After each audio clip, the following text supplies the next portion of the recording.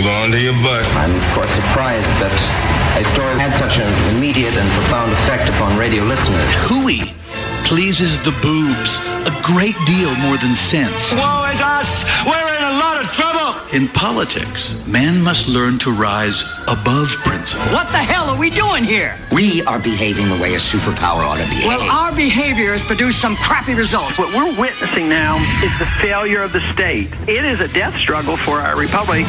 Giving voice to liberty in our time. Joey Clark.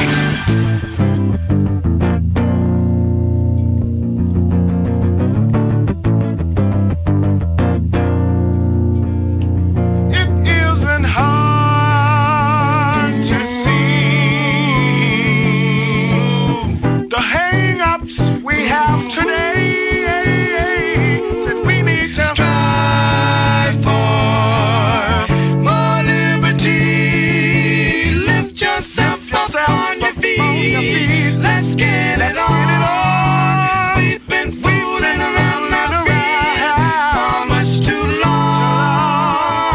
Oh, the taste is so bitter, folks. It's stuck on the tips of your teeth. You know, that old question we all have asked once or a while in life. Whose boot am I beneath? This is partly what you're going to hear tonight in the second and first night of the Democrats running for the presidency debating. And I have to ask myself, where's the liberty? And in fact, when I look at the Democrats that will be spotlighted tonight, I ask myself, where's the liberty? And when I look at many Republicans, I ask myself, where's the liberty? It's like a competition of petty bigotries and stupidities with a lot at stake, and we are required to pick a side. Which idiocy are you going to back? Or at least what important cause are you going to back? And often forget the cornerstone of this very nation, liberty. But yes, the taste is so bitter, it's stuck on the tips of your teeth, that old inquisition, whose boot am I beneath? So blind to justice, the mob is out to settle the score. Rise up, scream out, protest. More stuff. More power. More politics. But did you all forget? Did you forget that the tyrant in you is the tyrant in me? Again, where's the liberty? Yes, tonight, I'm sure we'll hear the Democrats talk about America's big problems. But from the last debate, it seems the problem, according to the men and women running for the presidency for the Democratic nomination, they seem to think the big war, the big problem in this country is corporate power. And the solution is to give the government more power. Because we are the government. You know, the government's just a institution according to the Democrats, and I'm finding many Republicans these days, whether you love Trump or you're a never-Trumper, a damn dirty never-Trumper. Seems to be the working definition, the layman's definition of government, is just that, big club where we get together and we decide what to do collectively and voluntarily. Wrong. That's not what the government is. The government is fear. The government is force. The government is that place where you can tell people what to do, and if they don't agree with you, you can fine them. And if they don't pay your fine, well, you can arrest them. And if they resist arrest, well, you know what comes. Very rarely does somebody resist the law and resist this government and make it out alive. There are a few occasions people stand up for their rights, but those few occasions are indeed that few. Most people don't want to go through the trouble of fighting on a personal basis and on a personal level, of putting their own life and reputation on the line to stand up for what they think is right.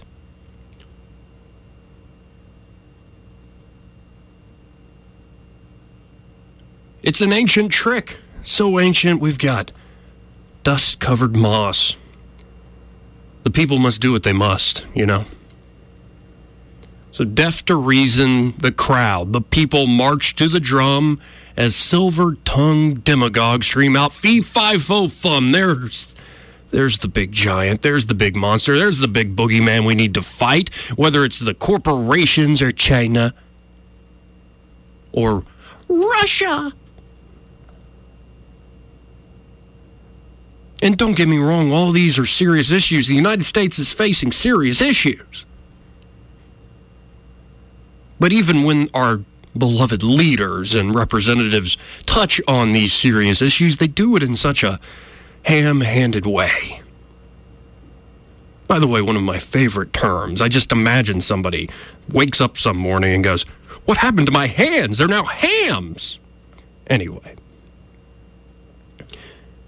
I'm sure the Democrats will promise more free stuff tonight. And by free stuff, they mean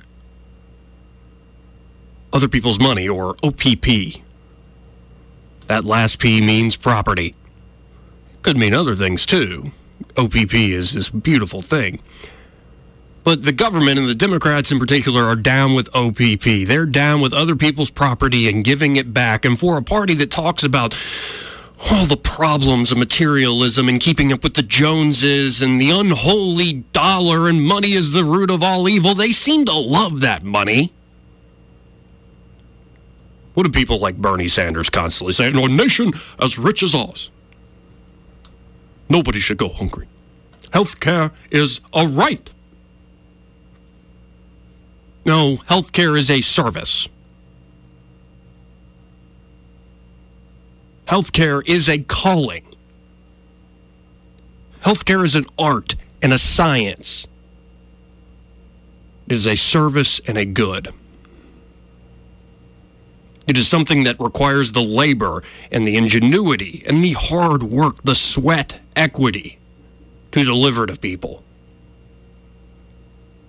Is our current healthcare system wonderful, in my opinion? No.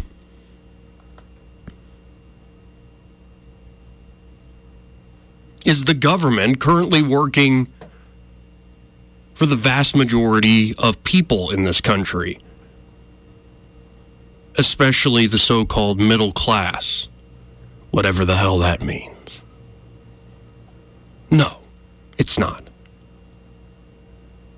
But I can guarantee you, folks, I guarantee it, that giving this government more power, whether it's from a nationalistic right-wing perspective, and if you think I'm making things up and that nationalist just means being a patriot and loving the country and being on the Team America, you're wrong.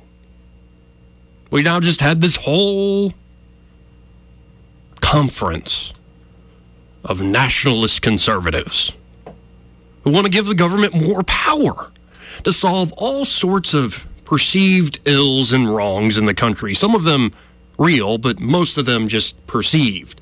And all of them, for the most part, let's say 9 out of 10 times, are not the province of the federal government and should not be the role of the government in general. Maybe your local government, but in general, it should not be the role of the government to solve these sorts of issues.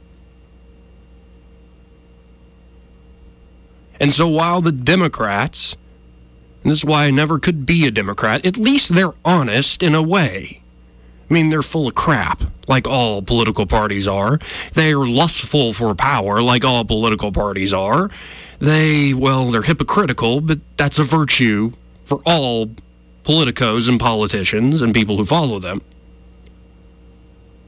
No, but at least the Democrats, despite all these usual forms of dishonesty, they're honest in one way. They're promising you more free stuff. They're promising you to be the champion of the little guy because you're a little guy, you know. You're so without. Don't have any power. So give us, your champions, more power and we'll solve all the world's problems for you.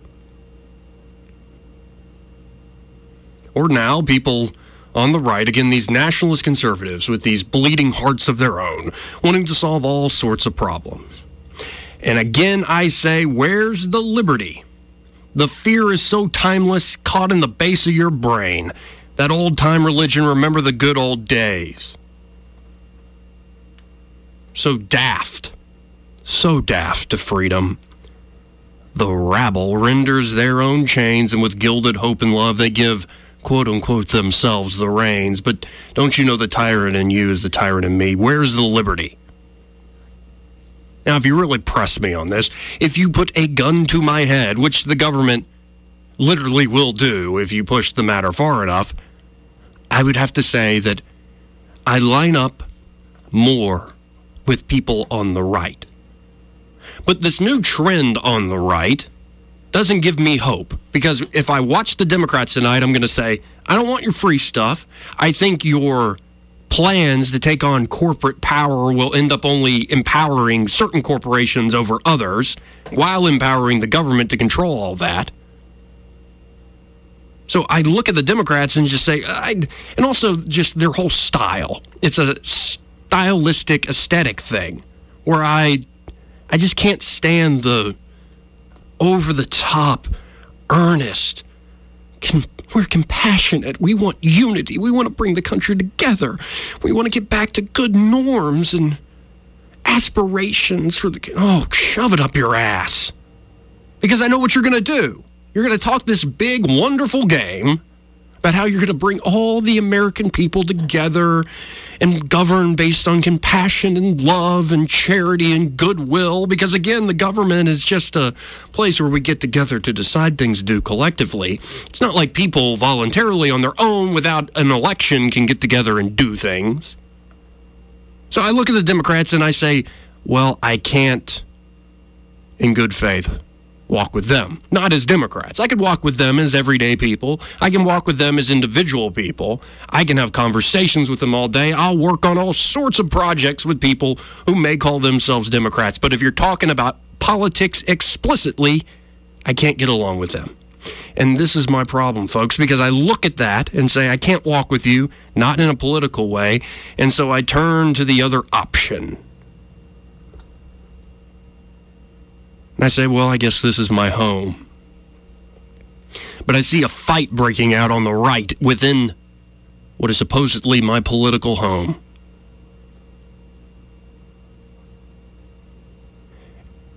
And where the Democrats are at least honest about bigger government, more free stuff, more power to the government to crack skulls in the corporate world, I see the Republicans trying to find their way. And on the issue I care about the most, you guessed it, the cornerstone of this nation and the Constitution, liberty, and certainly the cornerstone of the revolution that started this grand experiment we call a nation. I see Republicans constantly... Because I've worked here, 8 years? They talk a great game, especially when Republicans don't have any power. I remember those heady, Tea Party days, where we care about debts and deficits. We care about the power of the executive branch. We care about people's basic rights and liberties as found in the Bill of Rights. I remember those days, and where the hell is that party gone? Where have we gone? There's been things around the edges. And again, this is why I have to say the right is my political home, where Donald Trump has scaled back the administrative state in some aspects, lower taxes, less regulation. Great. But you got to do more than that if you actually want limited government. It's not just cutting taxes and cutting back regulations, because you also need to cut spending at the same time. You also need to protect people's basic liberties and not sacrifice liberty on the altar of security at every turn. Article today that William Barr and Pompeo and I'm sure the rest of the national security state under the Trump administration are pushing to have backdoors into encryption that keeps your data safe. Well, with this big hack at Capital One and the Equifax hack and all sorts of other hacks, do you think it's really intelligent to give the federal government, and thus anybody,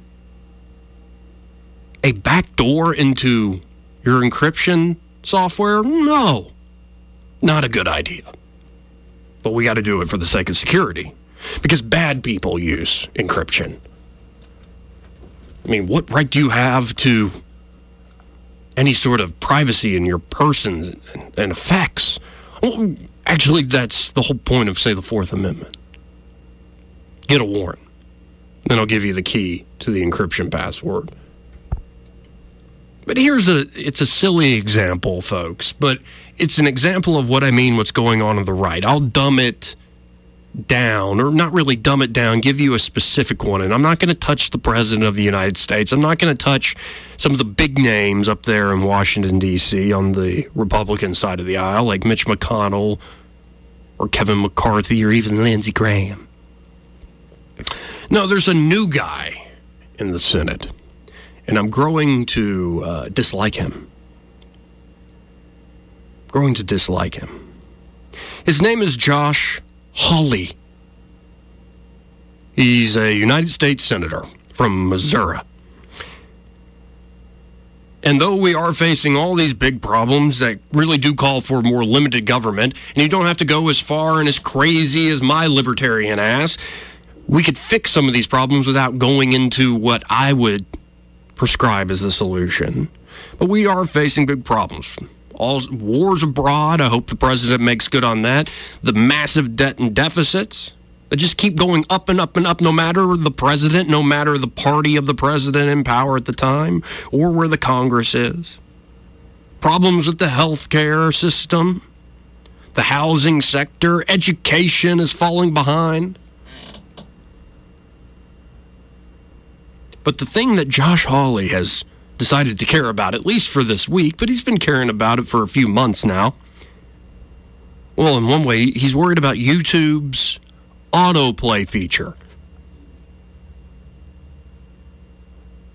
Because when I fall asleep watching YouTube, I really think to myself when I wake up, oh, I wish somebody at the federal government would stop evil YouTube from showing me cat videos. I didn't want to watch cat videos. I wanted to watch old wrestling videos. And now I have to wake up, and because of autoplay, why are all these cats acting like jerks?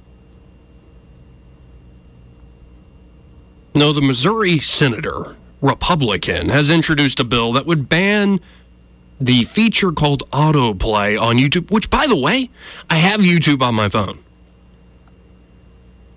There's a function on the YouTube app when you're watching a video and it's not in full screen, you can see what's coming up next. And there's a button right there that says turn autoplay off. But I guess the American people are too stupid or too addicted to, mash that button.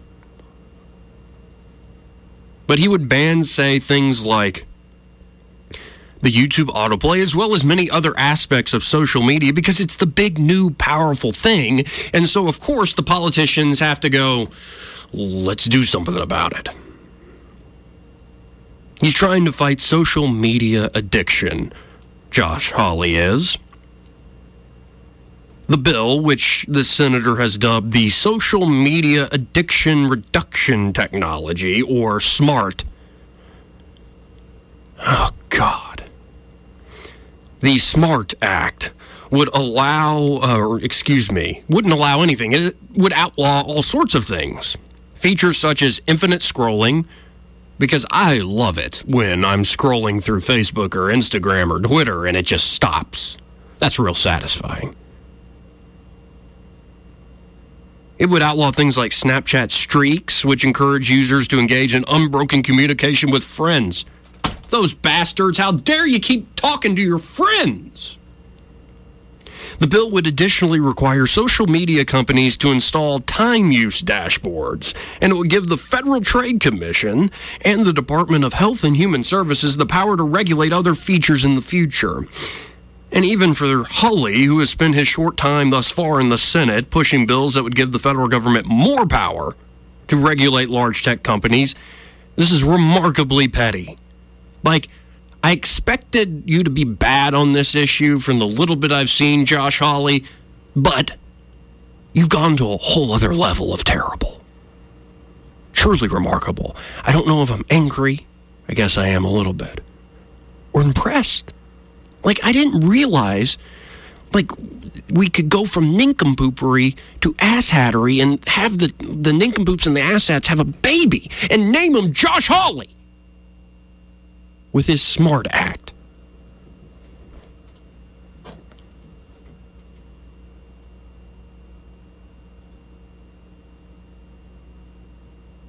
You might not be a fan of social media.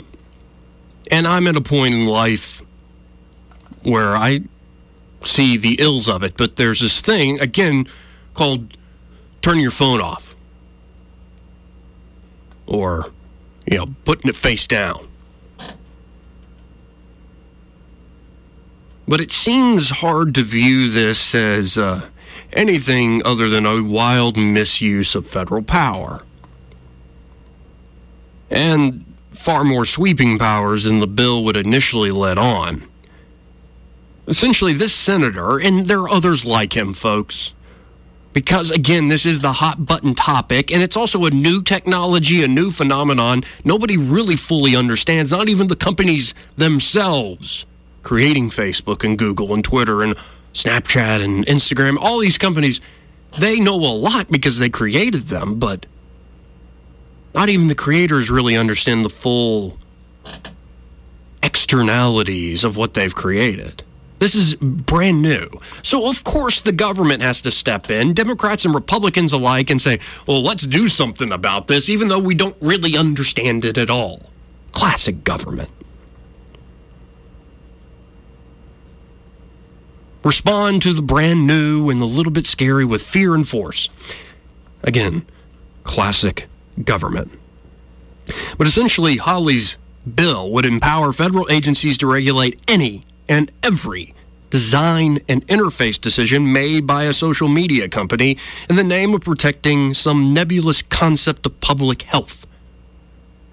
Yes, security's one altar we will sacrifice liberty on, because there are a lot of bad dudes out there, don't you know?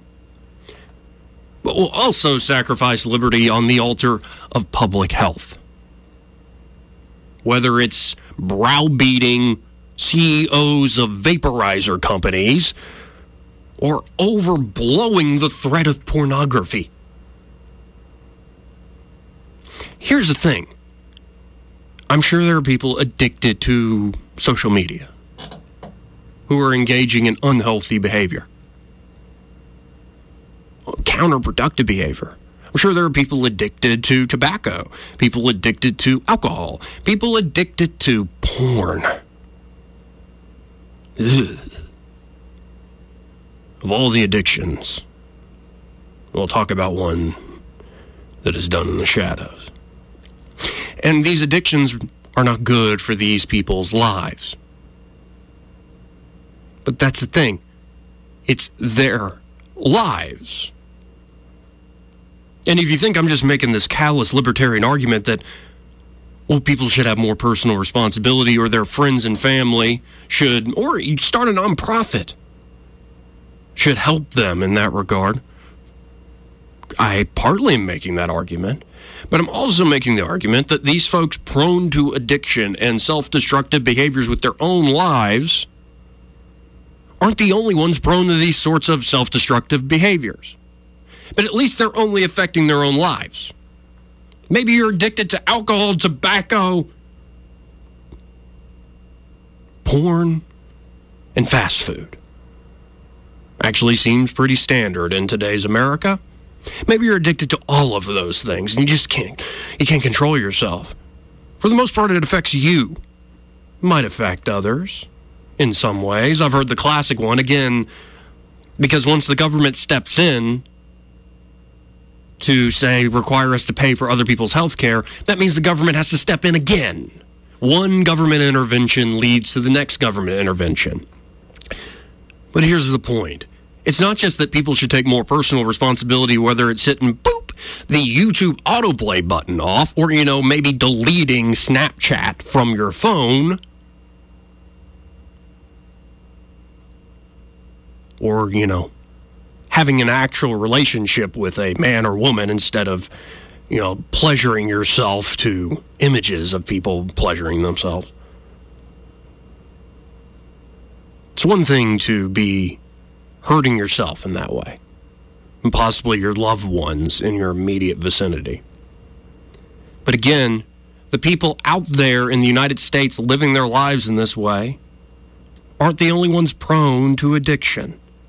In fact, I think one of the greatest addictions in this country that affects Democrats who want free stuff, free stuff, free stuff, we're taking on the corporate powers, and blah, blah, blah, blah, blah. You'll hear it tonight in the Democratic debate if you choose to torture yourself watching it. Or you could be a Republican and you're addicted to the same thing. And just as much as the free stuff Democrats, you're addicted so much. And you don't even have to be an elected official. It could be somebody who's like, oh yeah, I'm really rooting for that elected official. I voted for that elected official. They really got my back. What Americans are addicted to more than porn, more than alcohol, more than fast food or cigarettes or vaporized tobacco or social media. Americans are addicted to power. In particular, political power over other people's lives. And yet, we rationalize this addiction by saying, we are doing it to ourselves because we are the government. It's just a place where we get together to do things together. We're not forcing people to do anything out of idiocy and fear. No, not at all. Give me a break. So yes, all these addictions are bad, whether, again, it's social media, porn, fast food, blah, blah, blah, blah, blah. Yada, yada, yada. But we're also addicted to power. And you got to be careful how power is used. It's one thing if a city is looking to use the power of the municipality. It's one thing if a state government and the Alabama legislature decides to do something. It's a whole other thing when you're talking about a nation of 350 million people being controlled by federal political power.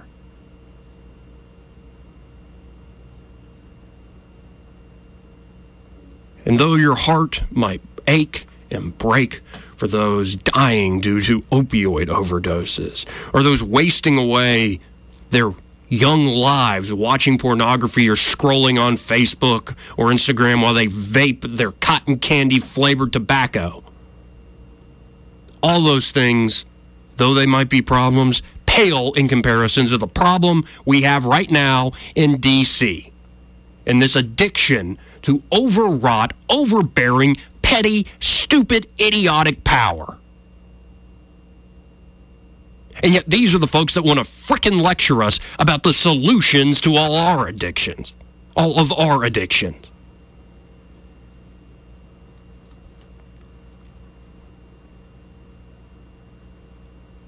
I'm sure Josh Hawley isn't a terrible person. And I've kind of tried to get over that, saying that so-and-so is evil. You really got to do something wickedly bad to call you as a person evil. I might say your policy's evil. I might say this is foolish and petty and dumb.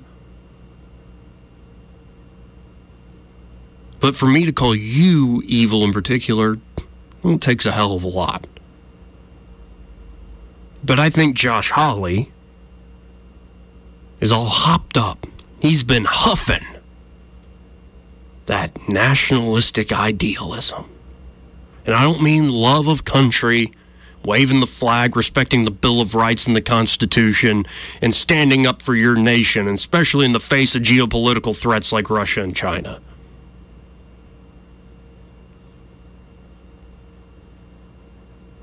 I mean this nationalistic idealism on the right and the left. That everything in this world is prone to abuse and failure and corruption, except for when we have the government power. Government is corrupt until we are the ones in control of it. Yeah, all those past people failed in their efforts to make the world a better place. I know utopian dreams usually end up in dystopian nightmares, or at least one man's utopia is another man's dystopia. But if I'm running the show, if I'm the one proposing the bill, if I'm the one who did the research and I really thought about this, it'll work out. Sounds like an addict to me. Sounds like somebody hopped up on power. Yes, there are a lot of idiots out there, addicted morons. The nincompoopery is strong. But there are a lot of ding-dongs and asshats in D.C. who can't look in their own mirror, and see that the remedies will probably only make things worse. Again, I ask, where's the liberty? Where's the liberty? Because that was the unique thing about this nation, with all its failings and flaws at the beginning. The unique thing that inspired this nation to be better, that continues to inspire people to be better on the right and the left, is a notion of individual liberty.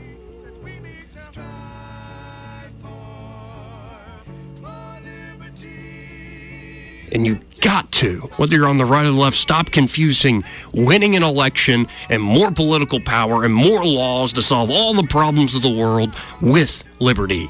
Or are you going to suffocate that liberty and pull the cornerstone out from what is actually the pith of what makes us an exceptional nation? Wake up. And I don't mean woke. I mean actually wake up. The way we solve these problems is by limiting political power and looking out for our brothers and sisters if they are failing and if they are addicted. But right now, those brothers and sisters who are failing and who are addicted are those right now hopped up on politics. I'm here to say, it's time to wake up.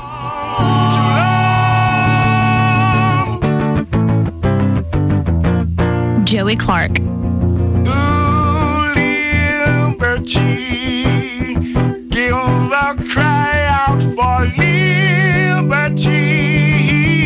Ooh, yeah, yeah. Liberty, give a cry out for liberty. Give a cry out for liberty.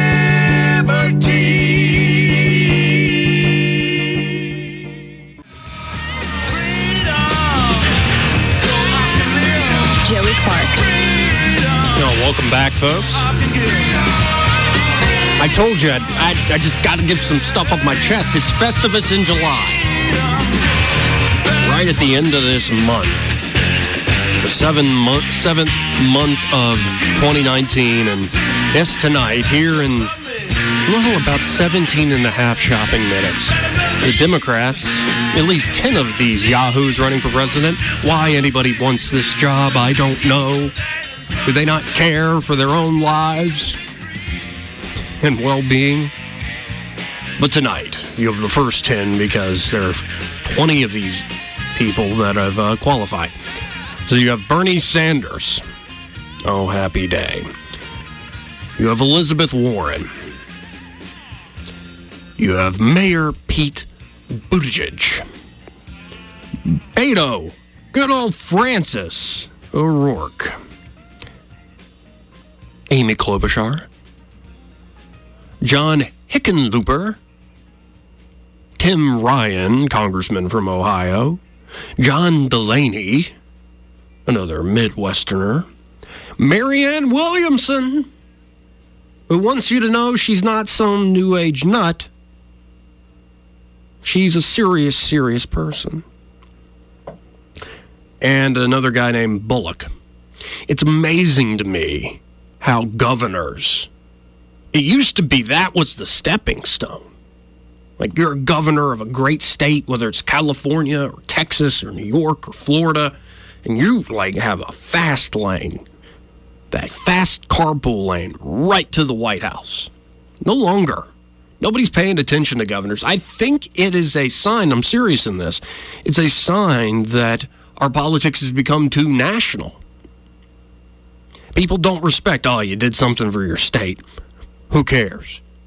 People want who they've seen on the national media. They don't want to see some governor who might have successfully helped the people in his local community. No. What juicy sound bites has he shared with us? Whose stream, whose narrative has he fit into? And that's another thing that keeps bugging me, folks. I am in many ways in the right-wing narrative. I'm right there in the middle of that stream. So when I watch, say, something like CNN or MSNBC, I'm amazed. It's a different world. It's the same facts for the most part, or the same basic plot points and story arcs, but interpreted in such different ways. Reminds me of those old Goosebumps kids' paperback books where you choose your own journey, and people are choosing all these disparate paths. It's just a weird world. But I am amazed that these governors, whether it's Hickenlooper or Bullock or Inslee, they're just not getting any traction. Really, the spotlight seems to have fallen on, well, Joseph Robinette Biden. You know, Joe, you're looking a little older, but we're all getting older. And I have to say, number one, your teeth are pearly white. I would love to see them under a black light. I'm sure they shine brighter than the sun. Number two, Joe, your hair is so much better than that Cheeto Mussolini in the White House. Your hair is beautiful. It's it's white as your teeth. You look regal, stately. Whatever you did, like plastic surgery-wise on your face, you look tight, but not too tight. You're not doing the spray-on tan like, Cheeto face. You're lovely, Joe. So you go up there, you give it to Kamala. Or, no, she's not on the stage tonight. I'm sorry. You give it to, you're not on the stage tonight. Joe, I love you, Joe. Biden, because of his name ID. Again, I wonder, though, for all the people who know the name Joe Biden, do they know his middle name? I believe it's Robinette. Am I right about that? Or is that just one of the things I forgot about? What is Joe Biden's full name? Just be with me for a folks. Full name. Having to type with one or two fingers here. Yes, Joe Biden's full name. The man with all this name ID, the former Vice President of the United States. His full name is Joseph Robinette Biden Jr. So not only was that name given once, it was given again. He's a junior. Robinette. That's what I think I'm going to call him.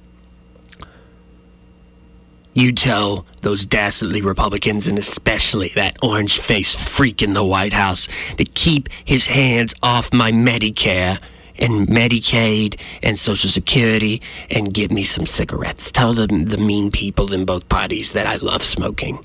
So be a doll. Tell them to keep my hands off my Medicare, keep my hands off my cigarettes, all right? I love my Virginia Slims, especially the ones that are menthol. Anyway, Joe Biden's still leading the pack. I've got a feeling, though, he's going to keep sinking like a stone. Kamala Harris is hot on his heels. I mean, she's an attractive woman, and I do wonder if my silly theory, it's not a serious theory, folks, just a silly theory, but I think it plays into a serious point about how people actually make these decisions about who to vote for, is the best-looking candidate will win. Man or woman. This isn't some sexist pig thing I'm throwing down, all right? I'm not some sexist cat up here. I'm saying whether it's two men against each other, two women against each other, a man against a woman, the best-looking candidate is usually the one who wins. Think about 2016. Who's better looking? Donald Trump or Hillary Clinton? Don't think about it too long. Just answer. Donald Trump, Hillary Clinton, who's better looking? It's, of course, Donnie. Donnie from New York. Hillary had the weird hunchback, almost like cyborg thing going on. It was crooked. But if, say, Kamala Harris gets the nomination, who's better looking? Donnie from New York or Kamala Harris? I think it's Harris. Maybe that's my hetero, cisgender, straight white male stuff talking there. But, let's hope she doesn't get it. And honestly, though, tonight, looking at these candidates, I think it is an opportunity for Buttigieg to shine. He needs to get into the spotlight and take on people like Bernie Sanders and Elizabeth Warren. And, well, one guy I hope just falls off the stage, literally and figuratively, is Beto O'Rourke. I can't stand the guy. Honestly, Amy Klobuchar is... I have a good impression of her. I don't agree with her on a lot of stuff, but she seems like, in this weird world of everybody addicted to power, a normal human being. From Minnesota. Announced in the snow, don't you know? Hickenlooper seems a little loopy. I feel bad for Tim Ryan. He's the congressman from Ohio running, kind of as a moderate Democrat. And in many ways, you would think that he would speak more for the larger Democratic Party. I don't know. Marianne Williamson has a weird energy to her. She does have a weird... And she's not an idiot. I mean, she believes in some kooky things by my standards, but I've watched some extended interviews with Marianne. As much as I've mocked her, she's no idiot. It'd be interesting to see if she gains any traction. But it's just it's a weird time, folks. It is a weird time to be... living in this country. May you live in interesting times. Hopefully it's a blessing and not a curse, but I have a feeling it's a curse. So you've got Biden still leading the pack. You got Kamala Harris hot on his heels. You've got Elizabeth Warren and Bernie Sanders vying for that uber progressive slot. You've got Pete Buttigieg with this interesting angle, young guy, married gay man, a mayor, though he's had all sorts of problems. I don't know. I don't know how this is going to go. But at the end of the day, I just look at them and go, I'm not down with you guys. I'm not saying you're bad people. I'm just saying you're addicted to power, and you're not going to solve all the world's ills. You're probably going to make things worse. Somebody called in. I'm not sure why I didn't even give out the number. Who is this? It's Randall. Hey, Randall. Actually, I thought of you earlier today. If I can be deadly serious here. I know I've been all over the place tonight, frustrated, angry at times, silly at other times, crass. It's just how I am at some days. But I was thinking about you in a serious way. In a call you made the other day. I can't even remember what show. But you're talking about how you wanted to reach out to people who have disagreed on these airwaves, over the phone, or people who might, feel some anger or hurt after talking politics, and you want to sit down and have dinner with them and get to know them and help them in a way if you can. And that call and that mentality, and most importantly, not just you saying it, but if you're really taking that to heart, embodying that idea, I think that is actually what saves the country. Somebody asked me the other day, what libertarians, what should they prescribe to the country? I'd say making politics less important in our lives and getting back to individual initiative, responsibility, and looking out for our neighbors. So thank you for saying that the other day. I appreciate it. I appreciate you. And if we stay on this subject, like one Sunday night, me and three guys, we ain't never talked politics. It just so happened we met up. And we went all the way down to population control, talking about the water, the price of water in the store.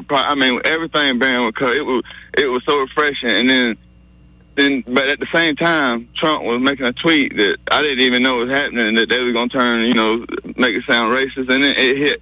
And the next day, man, it just, when I looked in two of them's eyes, it was, and all the clips they kept playing, it was just, I said, look where they stopping his mouth at, and just, it took a week, we all talked, they two of them are tagged on my page, on one of my, and I quit putting my daughter's pictures on there for one reason, is I've been wanting to reach out. I ain't putting no pictures all summer. I've been gearing up for this, Joy. There ain't no change gonna happen in Washington, man. It's gonna happen right here in Montgomery. I so much love been shown to me. With every show. I'm talking Dan, and I probably want to skip that. Like when Red Talk call, I don't like calling Dan's show because he studies so much, has so many clips. There ain't no sense in interrupting. You just admitted he's intimidating. Yes. Okay. Well, either way, I love listening. But Red Talk was talking about how he would never listen to them clips that Dan was playing.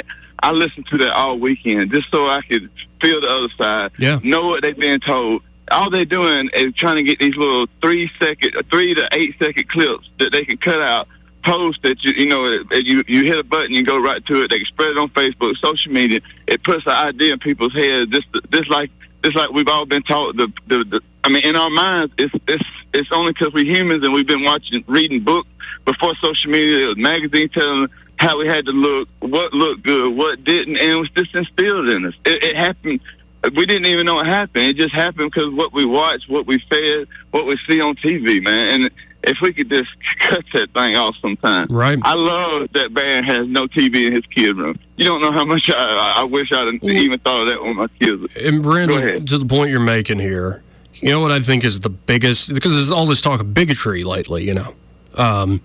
You know what I think is the biggest form of, I'll put it this way, the most pervasive form of bigotry in the country, and I don't mean like the most evil form of bigotry or the most insidious. I mean, are we talking racism, sexism, homophobia, anti-Semitism, like generational sniping, class conflict? I think, no, the most pervasive form of bigotry, the most common thing you'll find in this country that leads people to sort of acting like bigots, which, by the way, the definition of bigot is a person who is intolerant of people with different opinions or innate characteristics than their own.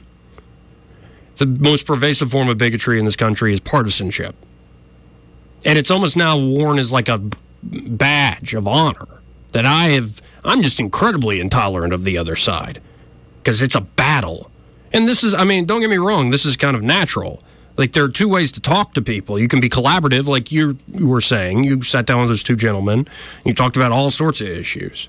There is a collaborative form of conversation where you're kind of all working together. At least there's a understanding that, though we disagree, we're going to work things out, massage things out, massage away.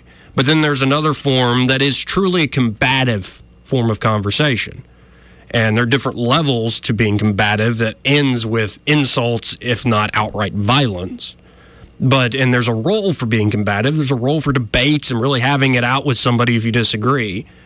But I think right now we're always caught in the combative mode in our politics, and there's never any real chance in public to collaborate, to understand one another. And I don't see any hope as long as we're having this big fight over all this power we're addicted to in D.C. of getting rid of this form of bigotry. It's partisanship. And it's unreal. It's reinforced by the fact that you're living in different worlds. If you watch Fox versus watching MSNBC, people watch those two things all day, talk about being addicted to social media, how about being addicted to cable news and outrage. And those two different worlds, it just reinforces your worldview. And again, these folks who might be, caught in these worldviews or caught on this team or that team, they're not bad people. And if you sit down like you did the other night, you often find good people. Maybe they have bad ideas in certain ways, or they need to rethink things and, again, massage away. But the combativeness of where we're going, and hell, you can listen back to the show I just did for 57 minutes. I've been combative. But my point is, I'm up here by myself and I'm pissed off. But I'm pissed off because we're not collaborating. And it doesn't seem, and it's really not, oh, I want to unify the country. It's not this old slogan. It's more, it doesn't seem to be any room for nuance, any room for actually getting to know Randall instead of getting to know the conservative guy who's calling conservative talk radio. Like, you're more than that. I know you're more than that. We've talked about this. And so many other people, whether Democrats or Republicans, are more than that. And we keep losing this crap. And falling prey to, I think, this pervasive form of bigotry, partisanship. Exactly what you said. I mean, if you can get away from them channels and just talk to each other, and breaking bread is a big part of it because it puts something in your mouth so somebody can talk while you chew. You know what I mean? You can't. It's just, and you can't start with 20 or 30 people. You got to start, and we got to fill each other out because racism has touched everybody in a different way. I have seen it from. I mean, I've got stories, and I want to share them, and that's what's going to change. It's how people can see it. I mean, my brother's been kicked out of 4 churches for having, bringing a little black girl. And I know a white man, I know a man that moved here now that I've consoled and took him to shoot pool with people that granddaddy was killed in Jackson, Mississippi by 4 game, people getting initiated in game. And all he sees on TV, it's like I put on it. I always think that 90% of every black person is a gangbanger and cheated to get where they're at, or either a rapper. And it's because the TV has told us that, man. And now he was like, man, take a picture of me. We're down shooting pool. And I told this man his story. I mean, and he's cutting grass for a neighbor across the street, a black lady. They swapping food. He's taking fish over there. Man, it's working, man. We got this now. And Miss Rosie, I know Miss Rosie is the one who instilled this in me. Man, I'm telling you, Miss Rosie. She's a woman with truly with God's grace. We're out of time, man. One day I need to have you in the studio and we can talk about this issue. I think it'd be good for us. I think it'd be good for everybody. There's an old Catholic priest who used to say, if you want to change the world, don't try to run for office, all this stuff. Invite your neighbors over to dinner, just like you said. Randall, thank you. I got to run. Out of time, really.